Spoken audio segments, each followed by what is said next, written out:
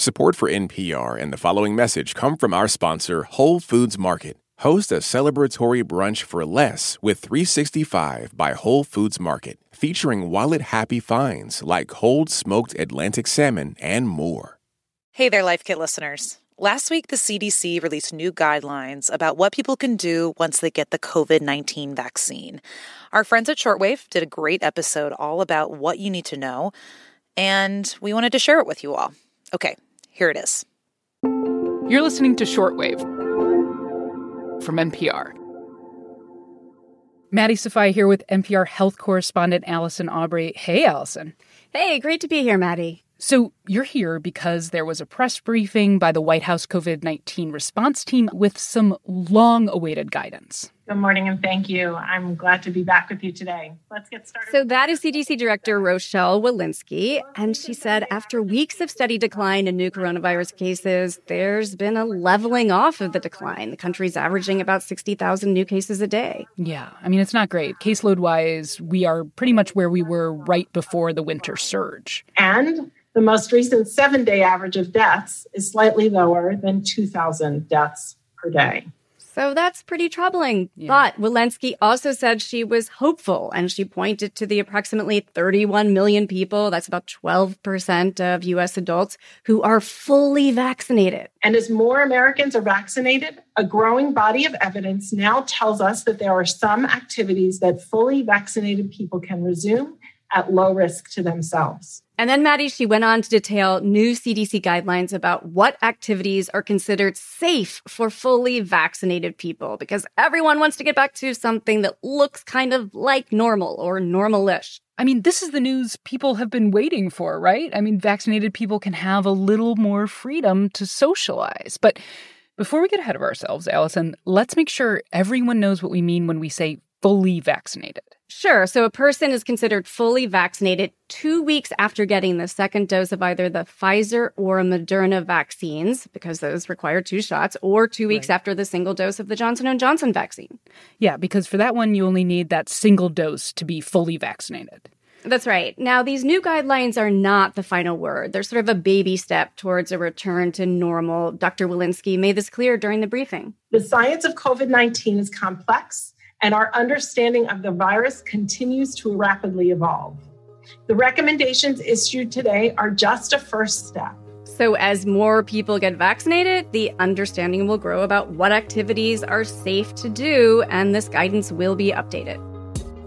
So today on the show, we talk about the CDC's first set of public health recommendations for fully vaccinated people and why it's still important for all of us to remain vigilant. This is Shortwave, the daily science podcast from NPR.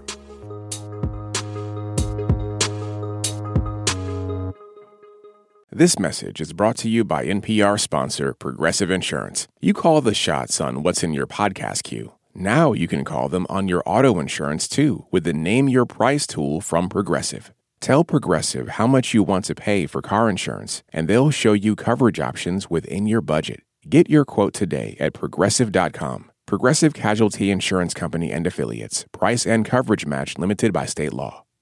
Support for NPR and the following message come from our sponsor, Whole Foods Market. Host a celebratory brunch for less with 365 by Whole Foods Market, featuring wallet-happy finds like cold smoked Atlantic salmon, mini quiches, organic everything bagels, and more. Plus, visit the floral department and jazz up your table with a beautiful bouquet of big, bright, sourced-for-good flowers. When the brunch has to be perfect and delicious, go to your local Whole Foods Market. Okay, Allison, I am very glad to have you here today. And we are going to go into the caveats and the guidance, and we are going to dissect this. But, I have to say, this does feel like kind of a moment to celebrate that we are getting, a little bit of freedom back. The CDC guidance is relaxing about what vaccinated people can do.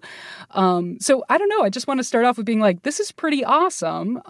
You know what I mean? Yeah, I agree. There's a sense of optimism. We all feel it. We look at these vaccination numbers ticking up and think, the new normal's right around the corner. But I just have to say, hang on, folks. Like, there are still 60,000 cases a day. Most adults haven't been vaccinated yet. So there's a lot of vulnerable people out there. And the pandemic is not yet in the rearview mirror. Absolutely. Absolutely. Okay. So let's get into it. What does the new guidance say that fully vaccinated people can do? The agency says that fully vaccinated people can gather indoors with other fully vaccinated people without wearing masks and without social distancing. They can also gather unmasked with people from another household who are not vaccinated if everybody there is at low risk of serious illness. So it's really a green light for scenarios of like grandparents who want to gather with their children or their grandchildren. Right. I mean, this guidance gives the example fully vaccinated grandparents can visit indoors with their unvaccinated healthy family members. And that's without wearing masks or physical distancing, provided, of course, that none of the unvaccinated family members are at high risk of severe COVID-19. So let's break that down for a second, Allison. Sure. Who is considered high risk for severe COVID and who's considered low risk? People at high risk include older adults. Remember, the vast majority of deaths are in people 75 and older. Another high-risk group, pregnant individuals and people with certain medical conditions. Those at lower risk include kids and healthy adults, people who've had minimal exposure to other people. Bottom line, risk goes up with age. And the guidance from this week also says that the visiting should be confined to one household, right? Yeah, right. They're very specific about this, and they give some scenarios. The dividing line in your mind should sort of be private spaces where you control who's around, your home, and public spaces. So at home, if you are fully vaccinated and your friend or family member fully vaccinated, green light here to gather. Do it unmasked with no social distancing required. Hallelujah. Another scenario, my parents are vaccinated now. They can come to my house, even though we are not fully vaccinated and my 10-year-old daughter is too young to be vaccinated. We are considered low risk. So vaccinated people can go visit unvaccinated people as long as everyone there is considered low risk. Okay, so that's all the good stuff. Let's talk about areas to be kind of cautious around. So sure, this is where there are some caution flags. Vaccinated people visiting unvaccinated people from multiple households at the same time. This is where the risk starts to sort of add up or accumulate. So in this kind of situation, everyone should wear a mask and visit outdoors if possible, or if you are indoors, make sure it's a well-ventilated space and maintain physical distance. When it comes to medium or large gatherings, say a baseball game, a wedding, it's recommended that everyone, including fully vaccinated people, continue to avoid them. Yeah, I mean, let's talk about why we still need some of these precautions. Sure. I mean, officials say there's a growing body of evidence to show that people who are fully vaccinated are less likely to become infected and also potentially less likely to spread the virus to others. They use that word potential because the risk appears to be quite low, but this is just not completely nailed down yet. So as the science evolves, there will likely be more updated guidance. And the guidance even talked about how, in rare cases, vaccinated people could get sick, could have symptoms. Yeah, I mean, the risk is low, but it's not zero. I mean, the clinical trials showed the vaccines are very, very effective. They're not 100% effective. And so the CDC says if a fully vaccinated person has symptoms, they should isolate and talk to a doctor and possibly get a test. But they also say if a fully vaccinated person has a known exposure, say they go to work and they later find out that a close contact was infected, they do not need to quarantine or get tested because their infection risk is low, though they should sort of monitor themselves for symptoms. Right. So if a person who's vaccinated is feeling sick, they should isolate and talk to a doctor. But if they get exposed to somebody who's sick, that doesn't necessarily mean they need to, go into quarantine. They just need to kind of monitor themselves. That's right. Okay. And the guidance then specifically addressed travel. I know a lot of people, including myself, are very eager to, get out there in the world again. And this comes as a disappointment for many. I get it. But even for fully vaccinated people, the CDC continues to recommend that people delay travel. CDC Director Walensky says every time there's been a surge in travel during the pandemic, cases have gone up. We would like to give the opportunity for vaccinated grandparents to visit their children and grandchildren who are healthy and who are local, but our travel guidance currently has been unchanged. So if you live in the same town and can get to see your parents easily, she's sort of saying, makes sense. If it requires a lot of travel, maybe rethink it. Mm-hmm. She says the CDC is still waiting on more data before they change the travel guidance. Yeah, absolutely. Okay, so let's talk about what the guidance says about the variants. These are new strains of the coronavirus that act differently than the one that's been circulating more widely. The guidance outlines what researchers are still learning. And bottom line, scientists are still learning how variants influence vaccine efficacy. Mm-hmm. Early data show the vaccines work against some, maybe less effective against others.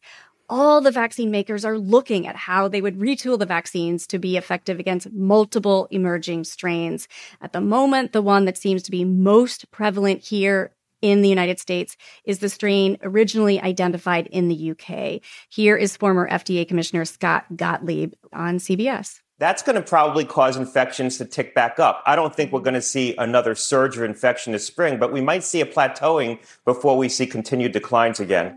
So, it's just another reminder that the virus is still out there, that masks are our best protection. There's light at the end of the tunnel, but as Dr. Fauci has said, we need to hang on a while longer and remain vigilant. Okay, Allison Aubrey, thank you so much for coming on the show. We will be keeping an eye on this guidance as it changes. Great to be here. Thanks, Maddie. This show was produced by Rebecca Ramirez, edited by Viet Le and Giselle Grayson, and fact-checked by Rasha Aridi. The audio engineer for this episode was Patrick Murray. I'm Maddie Sofia. Thanks for listening to Shortwave, the daily science podcast from NPR.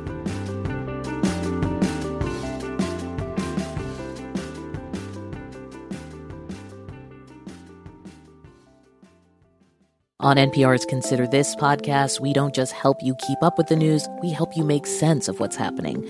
Like what the case about George Floyd's killing means for the ongoing fight for racial justice, or how to best navigate a pandemic that's changed life for all of us. All of that in 15 minutes every weekday. Listen now to Consider This from NPR. This message comes from NPR sponsor Discover. Tired of not getting a hold of anyone when you have questions about your credit card? With 24/7 live customer service from Discover, everyone has the option to talk to a real person. Limitations apply. See terms at discover.com/creditcard. This message comes from NPR sponsor VCU Massey Comprehensive Cancer Center, who, as an NCI-designated comprehensive cancer center in the country's top 4%, is unconditionally committed to keeping loved ones in their lives. MasseyCancerCenter.org/comprehensive. All that sitting and swiping, your body is adapting to your technology. Learn how and what you can do about it. I really felt like the cloud in my brain kind of dissipated. Once I started realizing what a difference these little breaks were making, there's no turning back for me. Take NPR's Body Electric Challenge. Listen to the series wherever you get your podcasts.